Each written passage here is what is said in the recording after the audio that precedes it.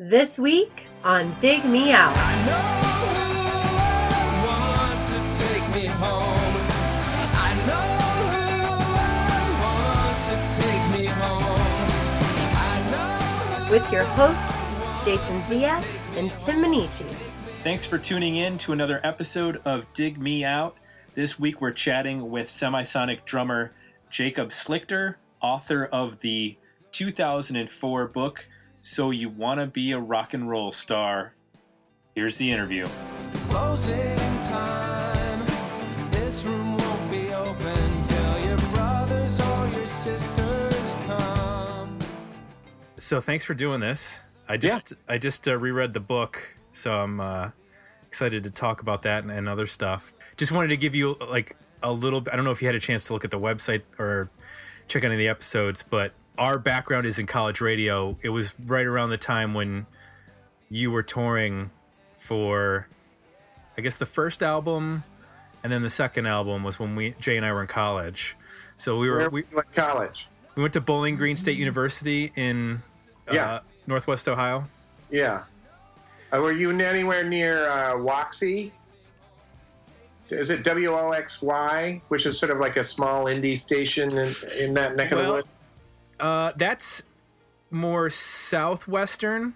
Oh, okay. But our music director, named Matt Shiverdecker, or Shiv, was from that area, grew up wanting to be a WOXY DJ, and then after college became a WXY DJ, and then relocated with them down to Austin, where they folded.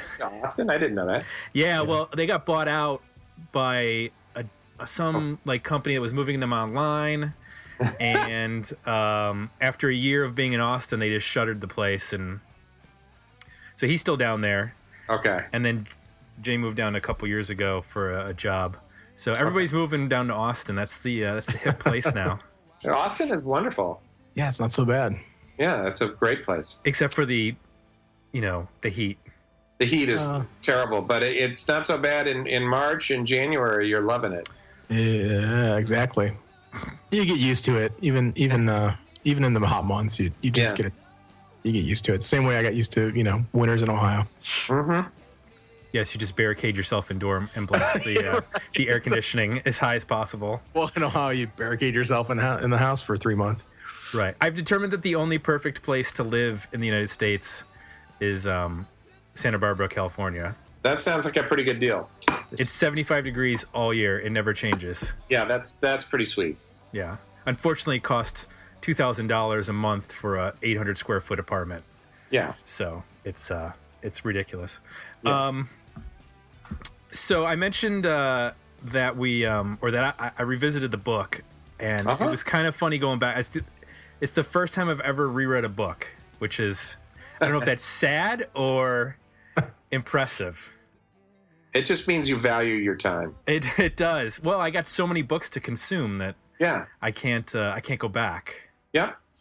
But there was so much stuff that I remember when I read it back in, I think it came out in 2004, so I probably read it shortly thereafter, either 2004 or 2005. And I remember thinking back then how odd it was, because nobody from the 90s had ever written a book, or very few people. It would be a couple of years before Bob Mould wrote his book, and Juliana Hatfield and a bunch of other people.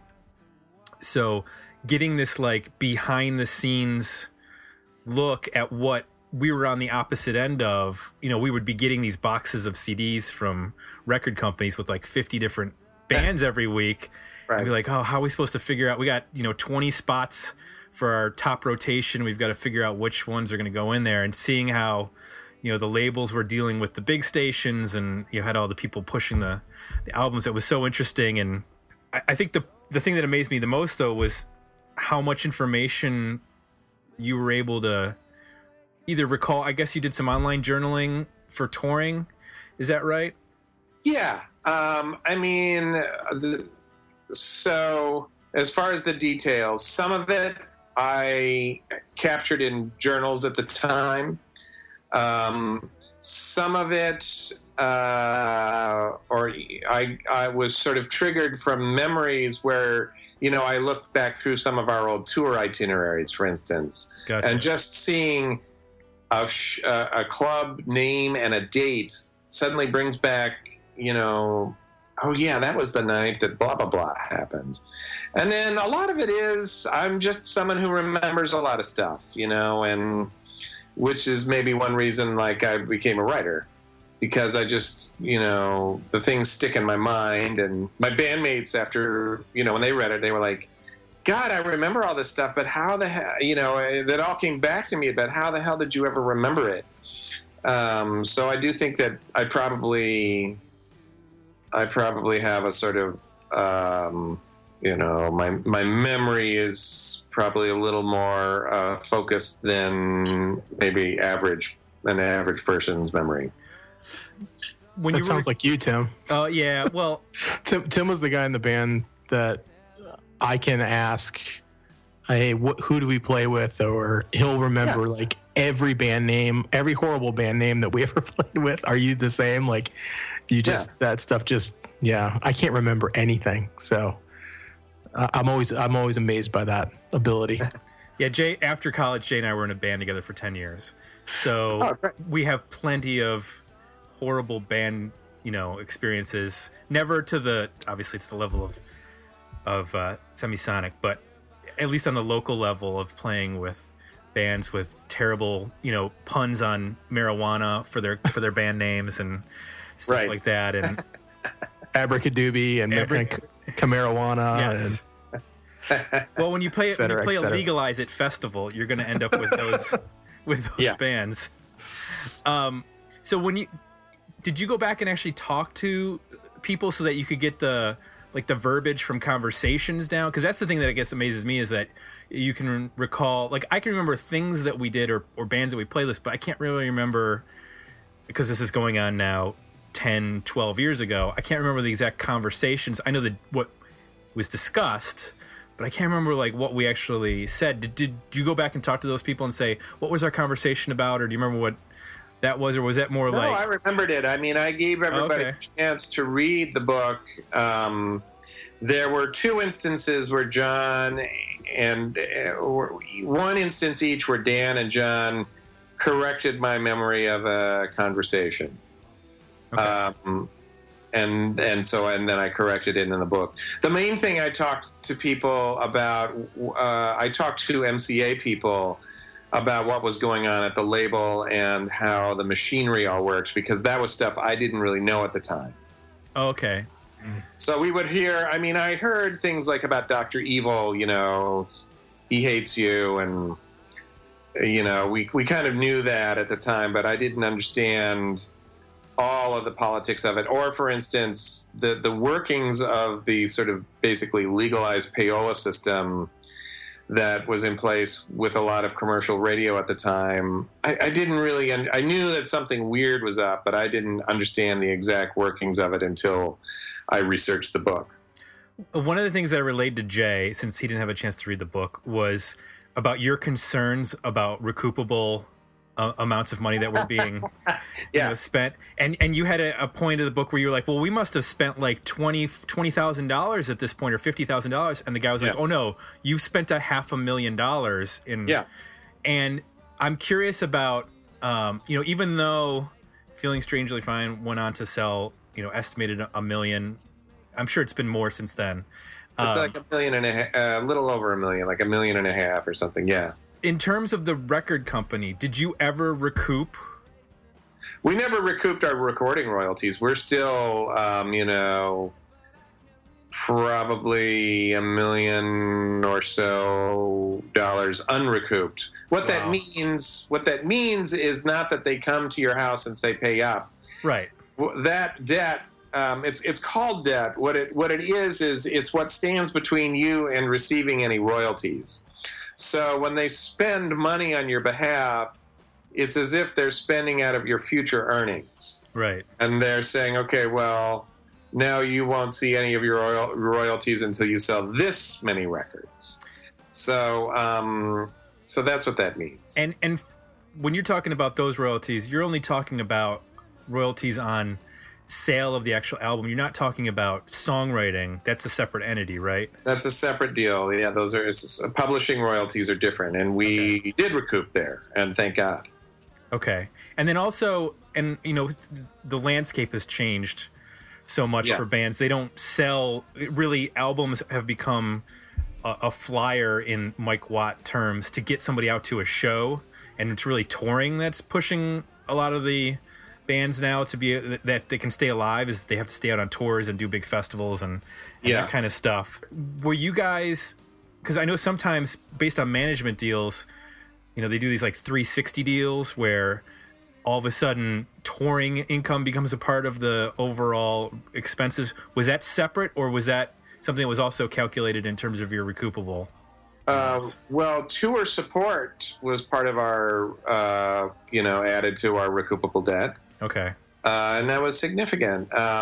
Here's the deal, is that because of file sharing and things like that, the record sales have plummeted, which means that record companies just have a lot less money to spend on bands. So, for instance, when we made a video for $65,000, that was a sort of shamefully low budget. But nowadays it might not be. Nowadays it might be like, wow, I can't believe they gave you that much money to make a video. Right. So back then, when, a big selling record would debut platinum maybe, or half platinum, like I remember Ricky Martin sold like 600,000 records in a week, and that was like a big deal. Now, I mean, the numbers are much, much lower. Tour support and things like that have now gone away. They're nothing like what they used to be. Right. And they used to pay for you to have a tour bus, and I can't imagine they have the money to do that now. I mean, the truth is I don't know, but I do know that the amount of money that record companies will spend on bands now has just plummeted. Sure. Now, in reading the part about making the video for Closing Time, that made me go back and watch the video. And the thing that was crazy to me was not that the way that the video is directed with the single take on the two sides, was looking at the counter for how many people have viewed the video for Closing Time. It said about 40 million views, just under 40 million. And then I went to Spotify, and that song by itself has 47 million plays. So that's that's almost 90 million between those two outlets. Right. Which kind of blows my mind in the sense that you still have recoupable money that you owe the label, yet there's 90 million hits of between Spotify and YouTube that they couldn't figure out how to properly monetize. So how would they monetize it? It's a great question. I mean, because everybody says, listen, I'm no big fan of the record labels, but the thing is with YouTube and Spotify, it's basically like people say, well, the record company shouldn't be making all that money. And I say, yeah, that's fine. I can go with that. But then why should Google and Spotify be making all the money? Right? Well, absolutely. And I think that they were reluctant to get on board with new technologies to start with. YouTube was a Wild West for a long time. I don't know that they're really worried about the technology. They make all their money from ad incomes. I mean, I just think about all the money that were any of those, was that Closing Time link, was there an ad that ran before the song? Yeah, and it was up by an official source. It wasn't up by like some fan put it up and got 39 million who had like ripped it off of MTV. It was up from an official, and I know YouTube does provide some sort of monetary kickback for views and then advertising based on. But when I'm saying like they weren't on board, like the record labels were, they were reluctant when file sharing came along and didn't see how they could use that, in a beneficial way. And you talked about it in the book with Shaggy. I mean, that was a song that got pulled off of Napster Yes. and turned into a 12 million selling album because some DJ in Hawaii, heard the song and was like, I'm going to play this. And all of a sudden, because he downloaded a song and, in that climate, that was unheard of. Everybody was, as far as on the music side, was going after the Napsters and various file sharing. I think it's a good example of my feelings about file sharing are kind of, I don't come down necessarily all on one side or the other. I think one thing that,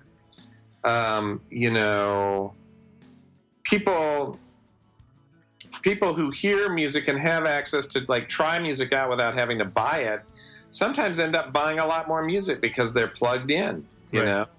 And I do think that if you just get greedy about it, and I do think the record companies were greedy, then you lose people. On the other hand, when people say, well, music belongs to the people, my question is then, what about healthcare? Does that belong to the people? Because there's surely a lot of musicians who could use some healthcare. And, there's some musicians who could use some student debt relief and things like that. So I just feel like I'm thinking here mainly of we knew plenty of bands, great musicians who worked and worked and worked, and they had a major label deal for 5 minutes and didn't really walk away with any money or anything. Their songs are out there, getting heard by some people, and they really don't get any money for it. So some way everybody's got to be taken care of here. And I think I think that too many people who say, well, music belongs to the people are not, they're sort of saying, well, I don't want to take care of Michael Jackson and Adele, and that's fine. But what about,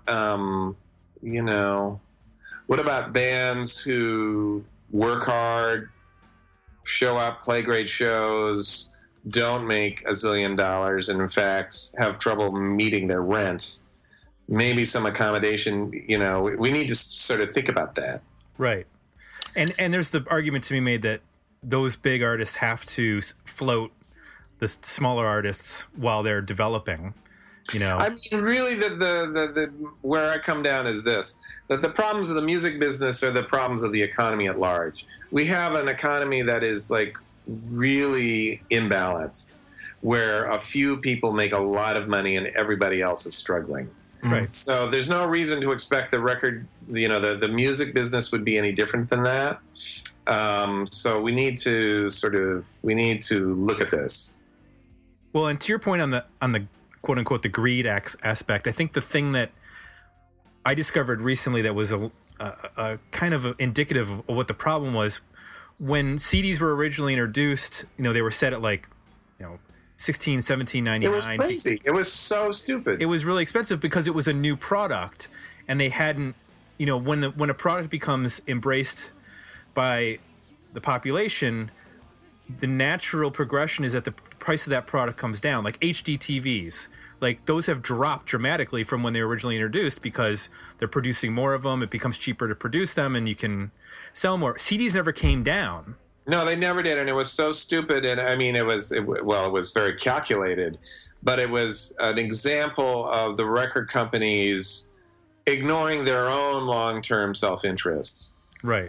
Because it certainly did not cost them $16 to make a damn CD.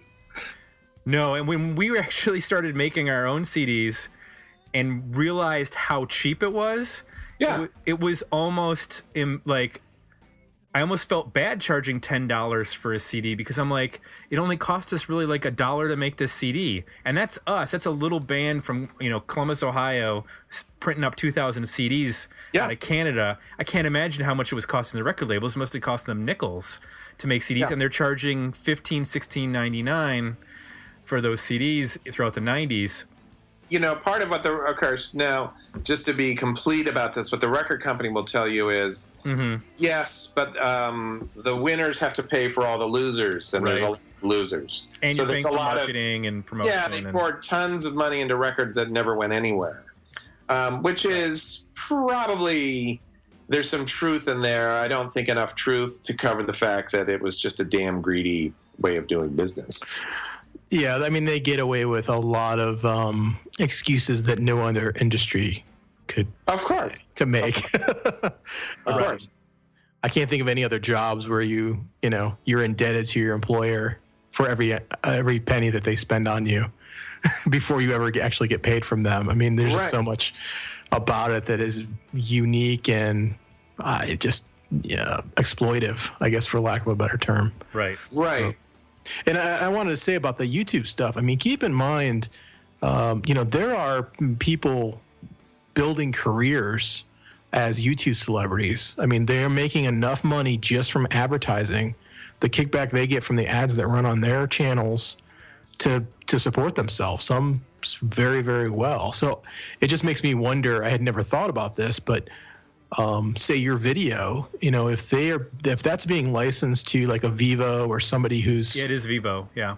Yeah, who's putting that stuff up on YouTube, well, I want to bet, I know Vivo's getting paid for that advertising, and I'm wondering, does the record company get a cut of that for those 90 million spins or 40 million, whoever the artist might be, and then is that, part of what is, does that go against what's recoupable? There's a lot of... It's a I believe it's a performance royalties. So there's probably a licensing fee. What you really need is a legal expert here. This is, just kind of... Well, is it kind of like the radio? I mean, is it equivalent to if the song... Well, that's what I would think, in which case it would be a performance royalty. Yeah. However, because there's picture attached to it, it's not quite like the radio, and the rules kind of change. But part of the problem is, now they're cutting back on the songwriting royalties that musicians can get. So it's, there's different sides to it. Listen, I don't want to necessarily. I just don't know enough about the internet to come down on it, But I do think that. A lot of what people argue, they look at where their self-interest is and dress up the argument that way. Sure. The record companies will say, this is unfair to artists. The record companies don't care about the artists. And people who don't want to pay money for recordings will say music belongs to the people, and that's just bullshit. They don't really believe that. What they really think is, I don't want to pay money for the recording. So what are your thoughts on, before we leave this topic, did you ever imagine when you made that video that 20 years later it would still be easily watchable and that people would still be watching it and potentially 100 years from now? I guess I never even know. You don't even have the kinds of thoughts you're having that I was having as, well, after this single, then we'll have that single. And take over the world this way. And I was thinking about taking over the world and, probably a thought that wasn't too far removed from what you're describing, but not that particular thought, just, something to do with like, here's how we'll, rise to the very top of the biz and not be denied. Ha ha ha. Maniacal laugh. Yeah. Maniacal laugh. Exactly. So in terms of the book, I'm curious about, did you start coming up with the idea for the book separate from, like, were you just like, oh, I've got these journals, I think I'll put them together? Or did somebody approach you and say, hey, would you be interested in documenting your time in the band? Like, where did that genesis for the book actually come from? I got a couple of my road diaries onto Morning Edition on NPR. Okay. And then a publisher called me up and said, hey, what about writing a book? And I thought, hey, that would be kind of cool. And so that's kind of how I got going with the idea. Okay. It turned out to publish it with someone else, but that's how the idea sort of came about. And have you read any other books from musicians from the same era? Yeah, there's some great ones. All That I'm Cracked Up to Be by Jen Trinan is great. Yeah. Lori Lindine's book, Pedal Pusher, is great. I just read one by another Minneapolis musician, Michelle Leon from Babes in Toyland, and it's just beautiful. So there's some great ones, and then I've got some friends who are writing sort of novels that are not yet out, but a friend of mine from Atlanta's got a great sort of novel of sort of related stories, all about a band that's really cool. And none of this surprises me because, what as you guys know, but maybe some of the listeners don't know, is that a lot of the rock world is just a bunch of nerds. Mm-hmm. Some of them look cool on stage, a lot of them don't. But you would never know that they're sort of like during the day just kind of squirreled away reading books and doing stuff like that. So there's a lot of great books out there by various folks. There's plenty of ones I haven't read, but I've heard great things about. Yeah, I think that evolves out of, there's in the 70s, rock stars and musicians were these, gods up on stage, like Led Zeppelin and Robert Plant and, Steven Tyler of Aerosmith or whoever, these larger than life characters. And when punk comes around and alternative music and underground becomes much more like human, and it's like people can, I don't know, it drew people in who were more, interested in not just rock as arena rock spectacle, but like right. a more down-to-earth experience. There is, of course, a kind of a punk spectacle. Yeah.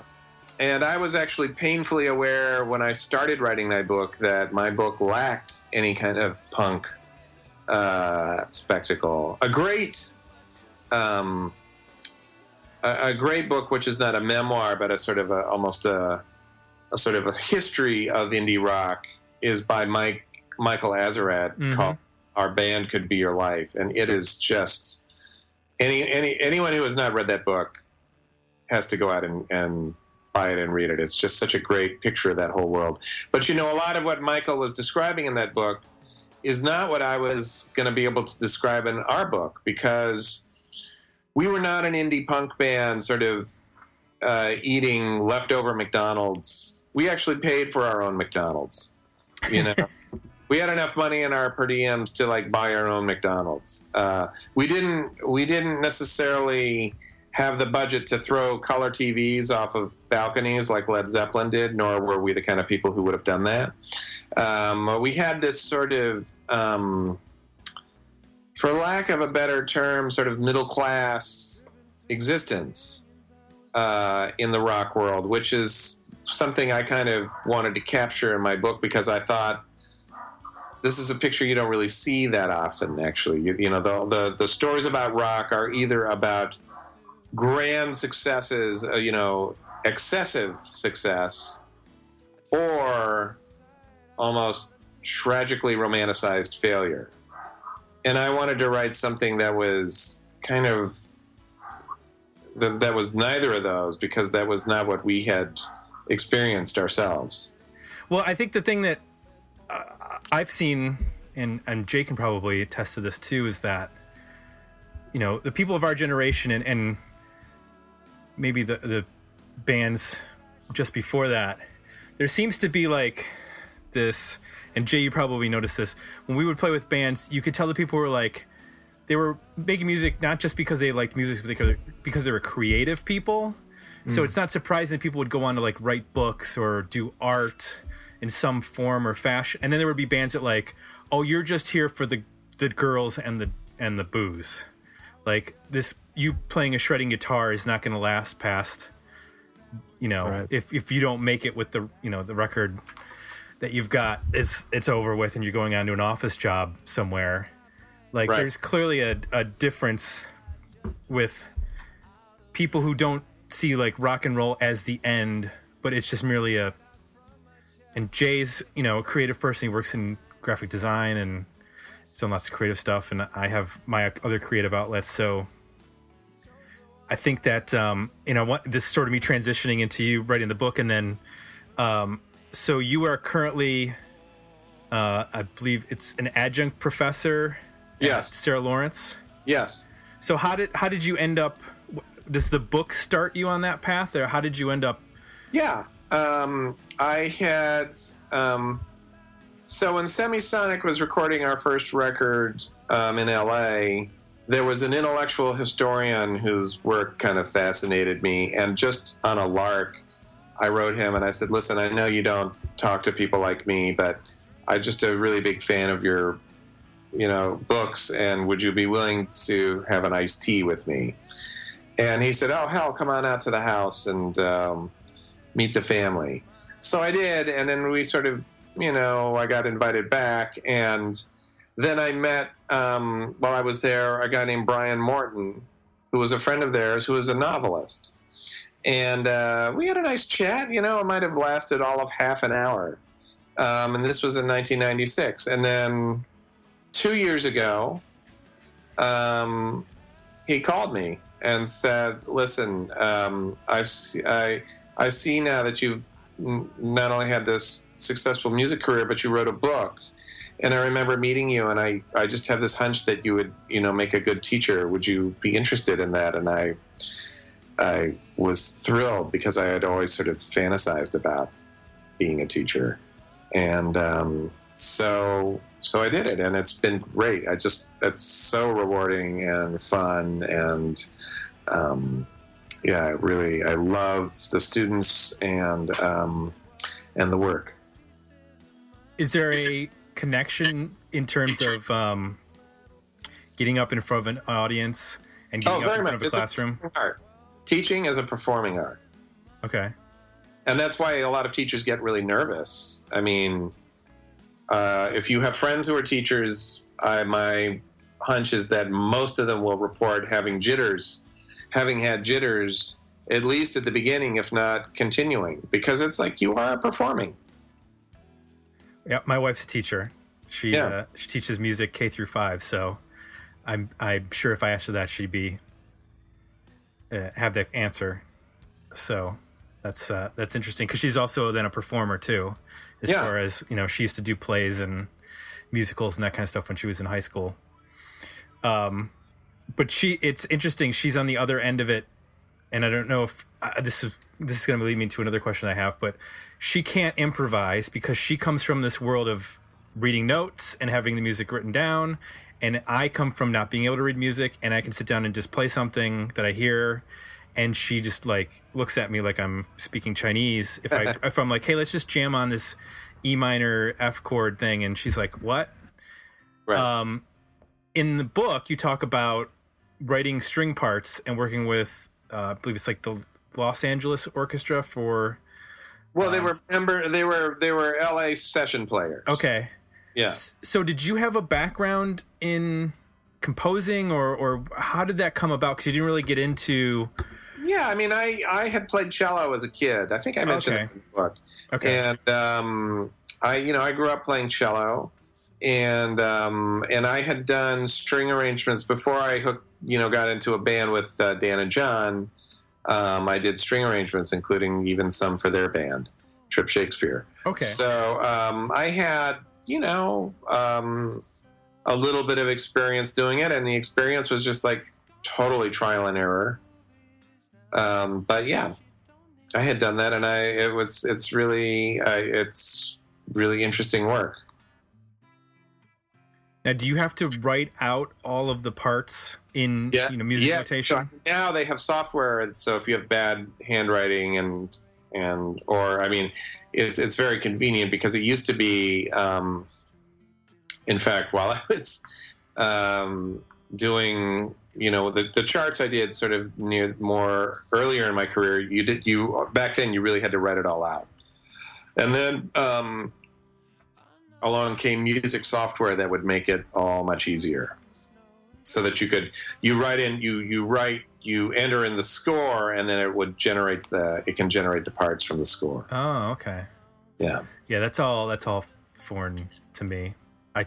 I can't. You could, it would make sense in 10 minutes if I fly me down there and I'll Okay. show you.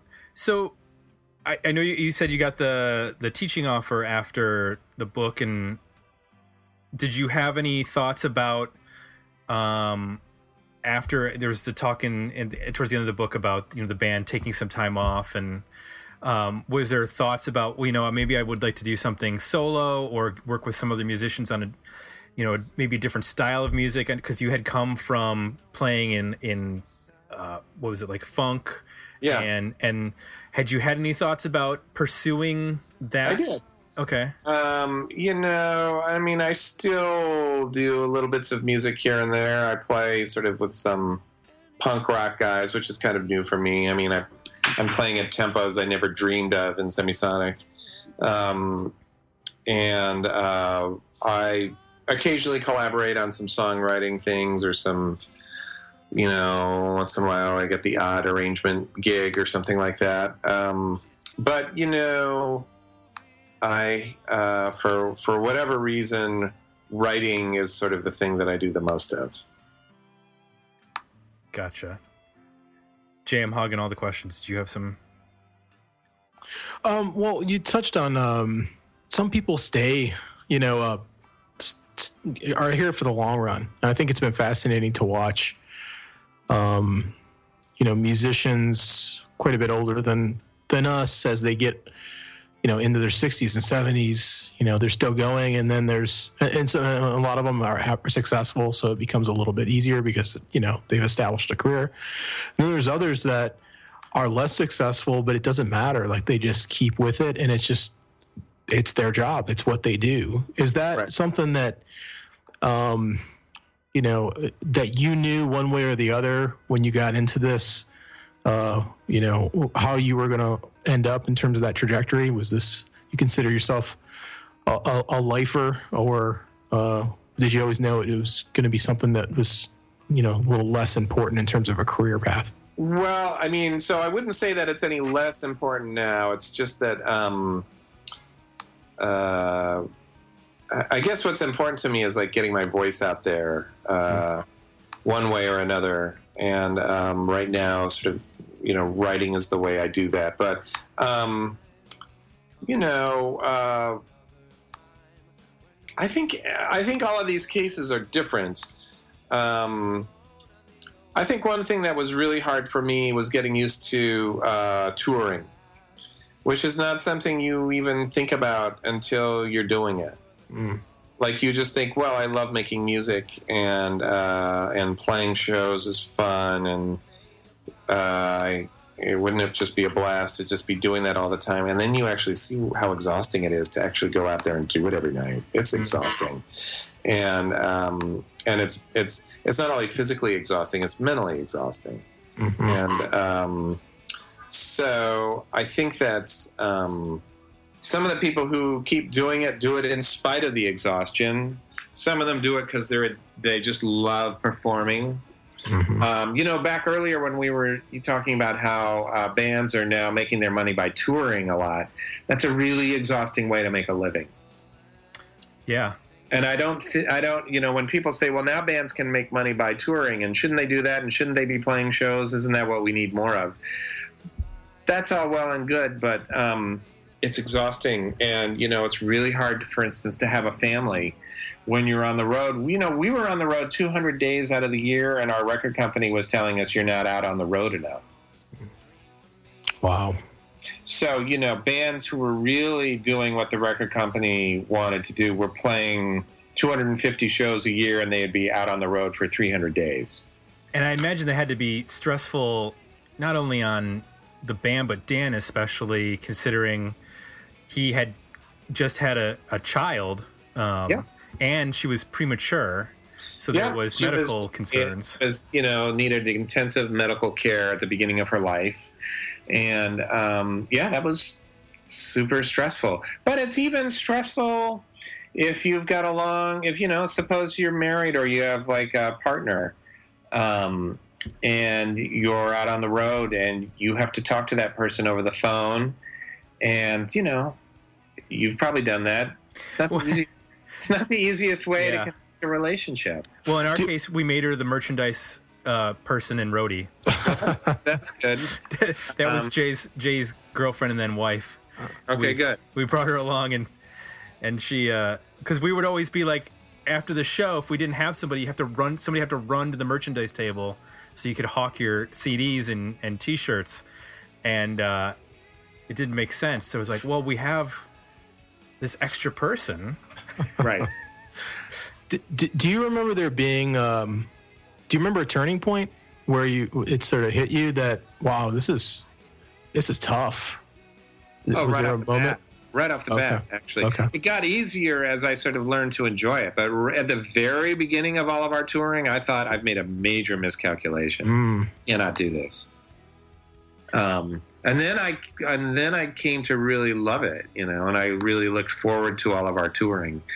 Keep in mind, however, all this time I was, for the most part, single. So, I was just out there sort of just like having fun and meeting people and shows and just thinking about like trying to advance our career. I didn't have any kind of domestic questions that would have, I had no sort of relationship that was suffering as a result of me being on the road. But musicians who are touring musicians and who have families or relationships, it's really tough on them. Sure.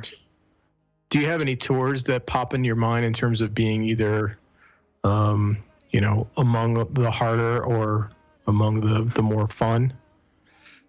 I mean, I think the hardest ones for me were just at the beginning, where we were just like going into clubs every day, and I was performing for people who knew Dan and John but didn't know me, because Dan and John had been in another band called Trip Shakespeare that was a very popular band, especially in the Midwest.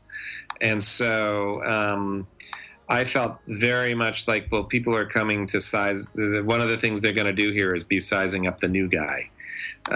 So that was, and I had not yet gotten my sea legs, as it were, for being on the road. So I think those first tours just around the Midwest in small clubs were really tough for me. I think the most fun tours. The UK was always fun. We were actually much bigger stars in the UK than we ever were in the US. We actually would get stopped on the streets of London, and the customs officials at the airport would say, "Hey, aren't you guys Semisonic?" That never would happen in the U.S. So those were fun. And then I think my favorite show was one we played in Mexico City, where the fans, we played in this arena for 10,000 people, and what they do in Mexico City, they flick their lighters, but they don't just stand there holding up their lighters. They flick them in time with the music. So it was this really amazing light show that the fans there do that is just cooler than any rock show you've ever seen. In other words, the crowd there was like cooler than any band I've ever seen. Right. When you've, at that point, I think you guys had, you were well into touring for Feeling Strangely Fine, which is then a couple years into the existence of the band. Yeah, you've become sort of, I don't want to use the term well-oiled machine, but that's kind of what it is. Yeah, we had a groove, we had a rhythm to our operation. Are you able to play, but then sort of divorce your physical self and sort of just take in what the crowd is doing in a situation like that, where your muscle memory just sort of takes over and you can just be like amazed by the fact that this crowd is flicking their lighters in unison with what you're doing? Generally speaking, I would try not to do that. I would try to stay very focused on what I was up to, because that's how I would drum better, is to not sort of sit back and go, whoa, look at the crowd, or whoa, we're on Letterman, oh my God. That's kind of the last thing I would want to do. What I would really want to do is to say, okay, we're coming out of the verse. Let me just give the music a little bit of a rise as we come into the chorus, but don't rush. And then we'd come out of the chorus, and I think actually this verse, let's try it a little more intense this tonight, or whatever. But I'd always be thinking musically. However, in rare cases like in Mexico City, your mind is blown, and you just kind of can't believe it. Or like the first time we played for a stadium full of people when Closing Time became a big hit. I was practically thrown off my drum throne by the energy from the crowd, and it was astounding. Was that at one of the big festivals in the UK? Yeah, at HF Festival. oh, the one in DC. Yeah, exactly. Okay, yeah. Did you know that song was going to be a huge hit? I mean, now when you hear it, it's like, duh. Obviously, it's like it fits. I'll give you a two-part answer, which will sort of help you understand. Mm-hmm. Yes, I heard it as a hit, and I had heard songs on our first album as a hit that never got released. So I mean, or really never got a fighting chance to become a hit. Mm-hmm. So I knew it was a great song, and I knew that was the song to be a single. But of course, by now I had a whole record of songs that I knew were just great songs, and watching them not become hits. Mm-hmm. So, did I know it would become a hit? Well, I knew it should have been a hit, but I didn't know it would be a hit. Because by now I was like, boy, things can really get messed up.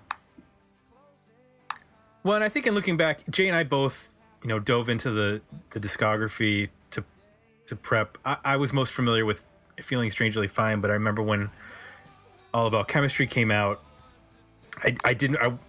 Great Divide was probably something that we played at the radio station, but that wasn't like my headspace at the time in terms of, mm-hmm. I was listening to like, weird music at that point. Cause I was, 2 years into being in college and was, exploring like weird industrial music and alt country at the same time. And so like hearing like a traditional sort of pop rock band that drew influence from like everything from the Police to like Big Star to,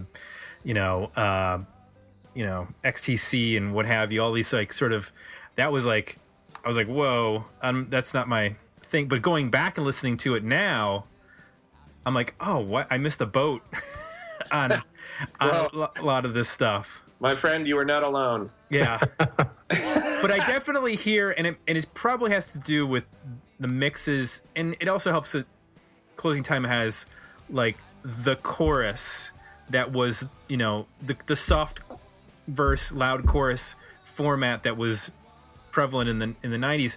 The Great Divide is a much more subtle approach to that style. There are soft verses and loud choruses, but it's not as jarring in a good way, in the same way that Closing Time is. So I think that's why Jay and I probably are like, I think we even did an episode on one hit wonders last year, mm-hmm. and it was like, which is a tag that got thrown around with a lot of bands, which I always considered funny because I always thought of that album, I always thought of as a 3-single, even though. Well, it's at least a 2-single album. I feel, it's of course, who am I to, I'm not really the person who can say one way or the other because I'm in the band, but I always thought that technically we were at least like a 2.5 hit wonder. Right. But, but sure. Yeah, we had, especially when you think about our overseas existence where we had other songs were better known than Closing Time. Well, because I remember people, when that album came out, Closing Time was huge, to the point where people, and I think you even talked about it in the book, where people were like, you got to back off. People are going to get sick of this, and be like, what? Yeah. People are going to get sick of it. But I remember people, even at the radio station, were like, oh no, Secret Smile is the best song on that album. And that and Singing in My Sleep were like, probably in our college rotation for months, probably maybe even like 6 or 8 months, because that record just did not leave from the way that it was set up. Was like you'd have the heavy rotation, medium, light, and then what we called currents, which was like anything that was going back for the last 6 or 8 months could be in that current section. And I don't think that album left for a long time based on those 3 singles alone.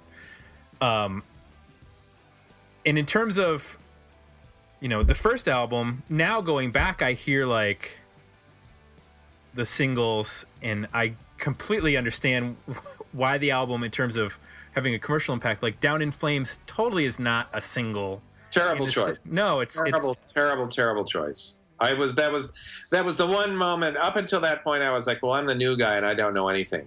And then when that happened, I was like, wait a goddamn minute. But you know, we had to play ball because it was the new label head's choice, and there was a little bit of like a political thing where you don't want to get off on the wrong foot with the label head. And that's weird to me because I always thought, and this is where Jay and I have a completely different experience, is that when we would get albums in to the station, and maybe this is not how they do it at the big radio stations, and this is what I learned, is that we would listen to the albums individually, and then we would come back to our like music department meeting and say, well, these are the top like 5 best songs on this album. And we wouldn't go like, well, this is what so-and-so is playing. It'd be like, these are what we think are the 5 best songs. And then we'd listen to them as a group and vote on, well, that's the best song. And I just kind of thought at the time, well, this is how a record label does it. They get a whole bunch of people together and they listen to the whole album and they pick their favorite song. But it wasn't at that at all. No, I think each record label's probably different. You know, unfortunately, you know, the guy who was the head of our label was actually a really big fan of the band, and it would be wrong to paint him as a bad guy in terms of our career. He was actually very much on our side, and probably our career lasted as long as it did because he actually really liked the band. But he just didn't have an ear for singles. And, you know, having an ear for singles is a hard thing. Right. I think it's always easy to sort of go back and criticize these people in hindsight, but it's not necessarily fair. It's, you know, I remember when we would be putting together our albums, people, it's, you know, Dan, our songwriter, you know, and he's now gone on to write, you know, really big hits like Someone Like You. He co-wrote that with Adele. Right. And he won the Grammy for Song of the Year with the Dixie Chicks. He writes great songs, and it would always be a struggle to think about, well, which songs are gonna stay on the record and which ones are coming off. So, you know, it's not easy, but I did really feel like in the case of our first record, they really blew it.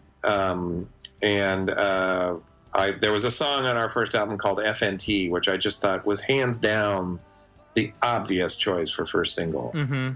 And here, all of my AM radio listening of the 1970s just was speaking so loudly to me. I was just like, God, this is the song that is the signature sound of the band. This is the thing to start off with. And then once people go for this, we can sort of, you know, I think one problem with Semisonic was, and one problem the label had was, and you guys can comment on this because you listen to the records. The records were kind of eclectic. Yeah, that's a problem. I mean, you know, when the band was sort of going around being shopped, you know, it was sort of viewed as an advantage. Like, oh God, they can do so many different things. What's not to love? But actually, that's a problem when it comes to choosing a single. Yeah, because you're like, well, what side of the band, or who is this band? What are they, like a loud band or a soft band? You know, earlier you said, well, you guys were so nice and subtle. We were trying to be anything but subtle. I mean, I think that just reflects how our personalities were sort of, unfortunately, too subtle. Well, and yeah, because go ahead, Jay. Well, I was just going to say, I feel like Feeling Strangely Fine is the least eclectic of between that and... Yeah, it's the most focused. I think it's our best album. Right. And I think there's something about... There's a consistency there with the songwriting. It sounds like the band, you guys know who you are at that point. I also think the production is right. Like, it's just... the drums are very present, which I love. I love that. I love the sound of that. And then it allows just the right elements to be layered on top of that, so you can really appreciate Dan's songwriting. You know, there's not so much going on that it gets lost, where I think some on the Great Divide, on Great Divide, it gets a little bit. There's a little too much going on sometimes, and There is too much. There's too much, and we learn from that. Yeah. And I think also, I think with Great Divide, and I love Great Divide, and I love the work we did on it. I think that we were aiming to be a sort of a clever, quirky band. Mm. And I think that what we found that we could do with Feeling Strangely Fine was that we could be a band that produced moving music. Music that was actually moving. And I think that we, I would say the other thing was that we found a production team. We had our producer, Nick Launay, who really understood the part of us who loved bands like The Jam and the Big Star and stuff like that. But then also Bob Clearmountain, the guy who mixed it, part of his influence on that album that the obvious thing you would say with Clearmountain is, well, he makes it sound big, which he did. But the other thing with Bob Clearmountain is he really cut his teeth on R&B. And there's a sort of R&B, I always think of Semisonic as a pop singer-songwriter guitar band with R&B influences in the rhythm section. And Bob Clearmountain really brought that out. Right.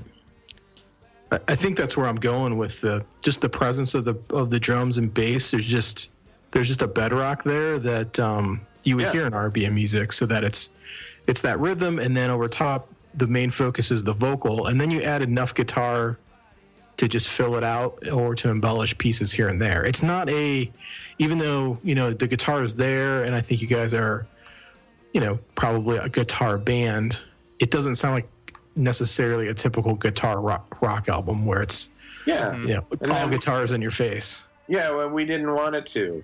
Yeah. So I think that's all. I think a thing about Feeling Strangely Fine, it just snuck through at the right time. Mm. Well, it hit right before the collapse and consolidation of all the radio to this. Well, there's that angle, the sort of structure of radio, but I'm also thinking just in terms of the sound of alternative radio. Yeah. There was, I think that had the record been released even 6 months later, it might not have succeeded. Because Closing Time came onto the radio right after Bittersweet Symphony and Brick.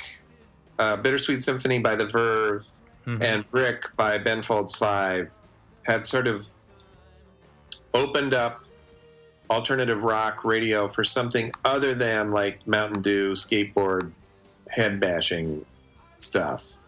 A lot of which I love, so I'm not speaking derisively. I just that's not who we were, and so it was alternative rock radio sounded a little older for just a moment, and that's when Closing Time just happened to appear. So it was, in a way, it was really kind of a fluke. Yeah, and grunge, which had dominated the beginning of the decade, had sort of petered out at that point. So there was all of this, 96 to 98 is just a free-for-all for, and like you said, 98, you guys got in just before the deadline when it became everything went really heavy, with Limp Bizkit and Korn. Well, at first it went boy band and then it went heavy. Yeah, it's true. And but either way, it went younger. Yes. Yeah. And I think a big complaint that the label would make about Semisonic is you guys are too old. The complaint coming to us from through our manager and our A&R guy. Oh, how old were you at the time? Well, mid-30s. Yeah. We were too old. It was a totally legitimate complaint. Well, I mean, I'm not saying that I think radio should be ageist. I'm just saying it was real. Right, and your influences were a little bit older than a band that was in their 20s. Like when I listen to Secret Smile, I hear like 70s Rolling Stones in a lot of Yeah, 70s Rolling Stones or even Al Green. Yeah. Like there's a groove there that nobody else was doing at the time. Sure. But I'm just saying, in order to understand how all of this happened, you actually have to understand the mentality. Right. And we were too old. Which now seems ridiculous, but it totally makes sense it makes sense for the time. You're 100% right in that. Yeah, you weren't guys, skateboarding with your hats backwards and, Yeah, or like, I mean, we were the band whose fans would have been beat up by a lot of the other fans at rock festivals. Yeah, you weren't going on Warped Tour. Yeah, you never want to be that band. No, and in some ways, I think that's why, like, Great Divide feels to me more like a classic.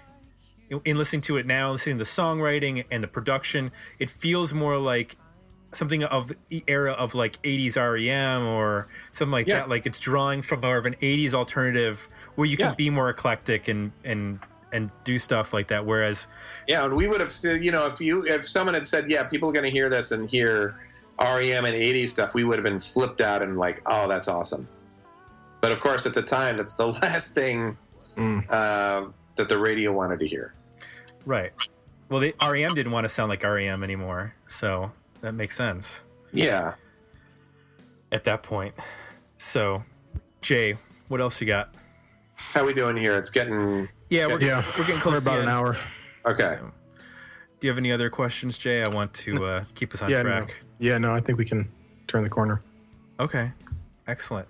So, you mentioned about writing. Are you working on any new books? Or I am working on another book about which I'm going to say nothing, but it's another memoir. Excellent. Yeah. Is it part 2 where you take us from the end of? No, it's not. It's not. So you want to be an author, or here's the rest of what happened to Semisonic. It's kind of unrelated to that. So it's the prequel. It's a pre and postquel. Nice. And then I saw on your Facebook page that you offered to give feedback on people's writings. Can you talk a little bit about? Just a writing coach. I mean, it's just basically taking my writing teacher stuff freelance. Okay. Yeah. What sort of stuff do you provide feedback on? Like, is it all like novels or nonfiction, or are you talking about like screenplays it's a or variety of stuff? Pardon? It just depends on what the person brings to the door. Okay. And so if somebody wants to do that, they should just hit you up on Facebook, I'm guessing.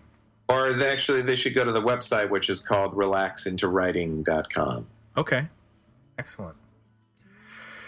Well, Jacob, thank you for joining us on this Tuesday evening and talking about all this fun music stuff. Yeah, thank you guys. Thanks for the invite. It was fun. Absolutely. And you also have a website. What is it called? Is it Portable Philosophy? Yeah, I blog about arts, music, writing, creativity. I blog about creativity on Portable Philosophy. Excellent. And are you on Twitter? You're on Twitter, right? I tweet, but I think I have just now passed the point where I have more followers than people I follow. So I'm not much of a Twitter presence. I haven't learned how to do the 140 character thing.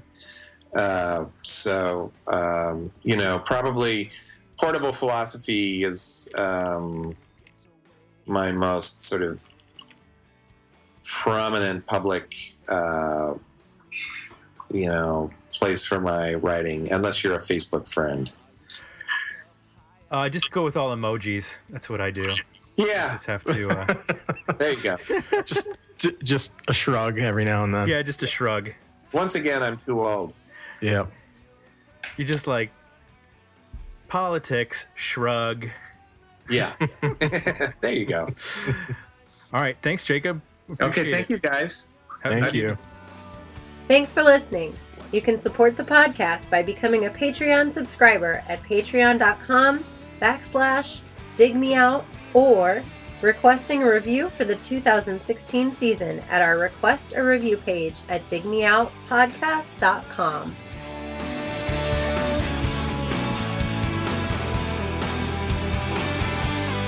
Pound your fist and cross it off your list, but you know you're not that strong. When the man at the stoplight catches you singing along to a brand new song. Hey, Jay, I got to go grab Kira. She's barking. I'll be right back. Okay, yeah. Oh, that's a first. I've got three dogs, and he's got one, and we've never had to pause the show to go gather one of them. So bear with us. Okay, yeah. Are you in Minnesota or?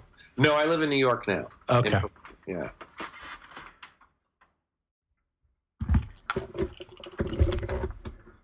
Okay. Oh, Kira. Kira, you angry terrier. Yeah.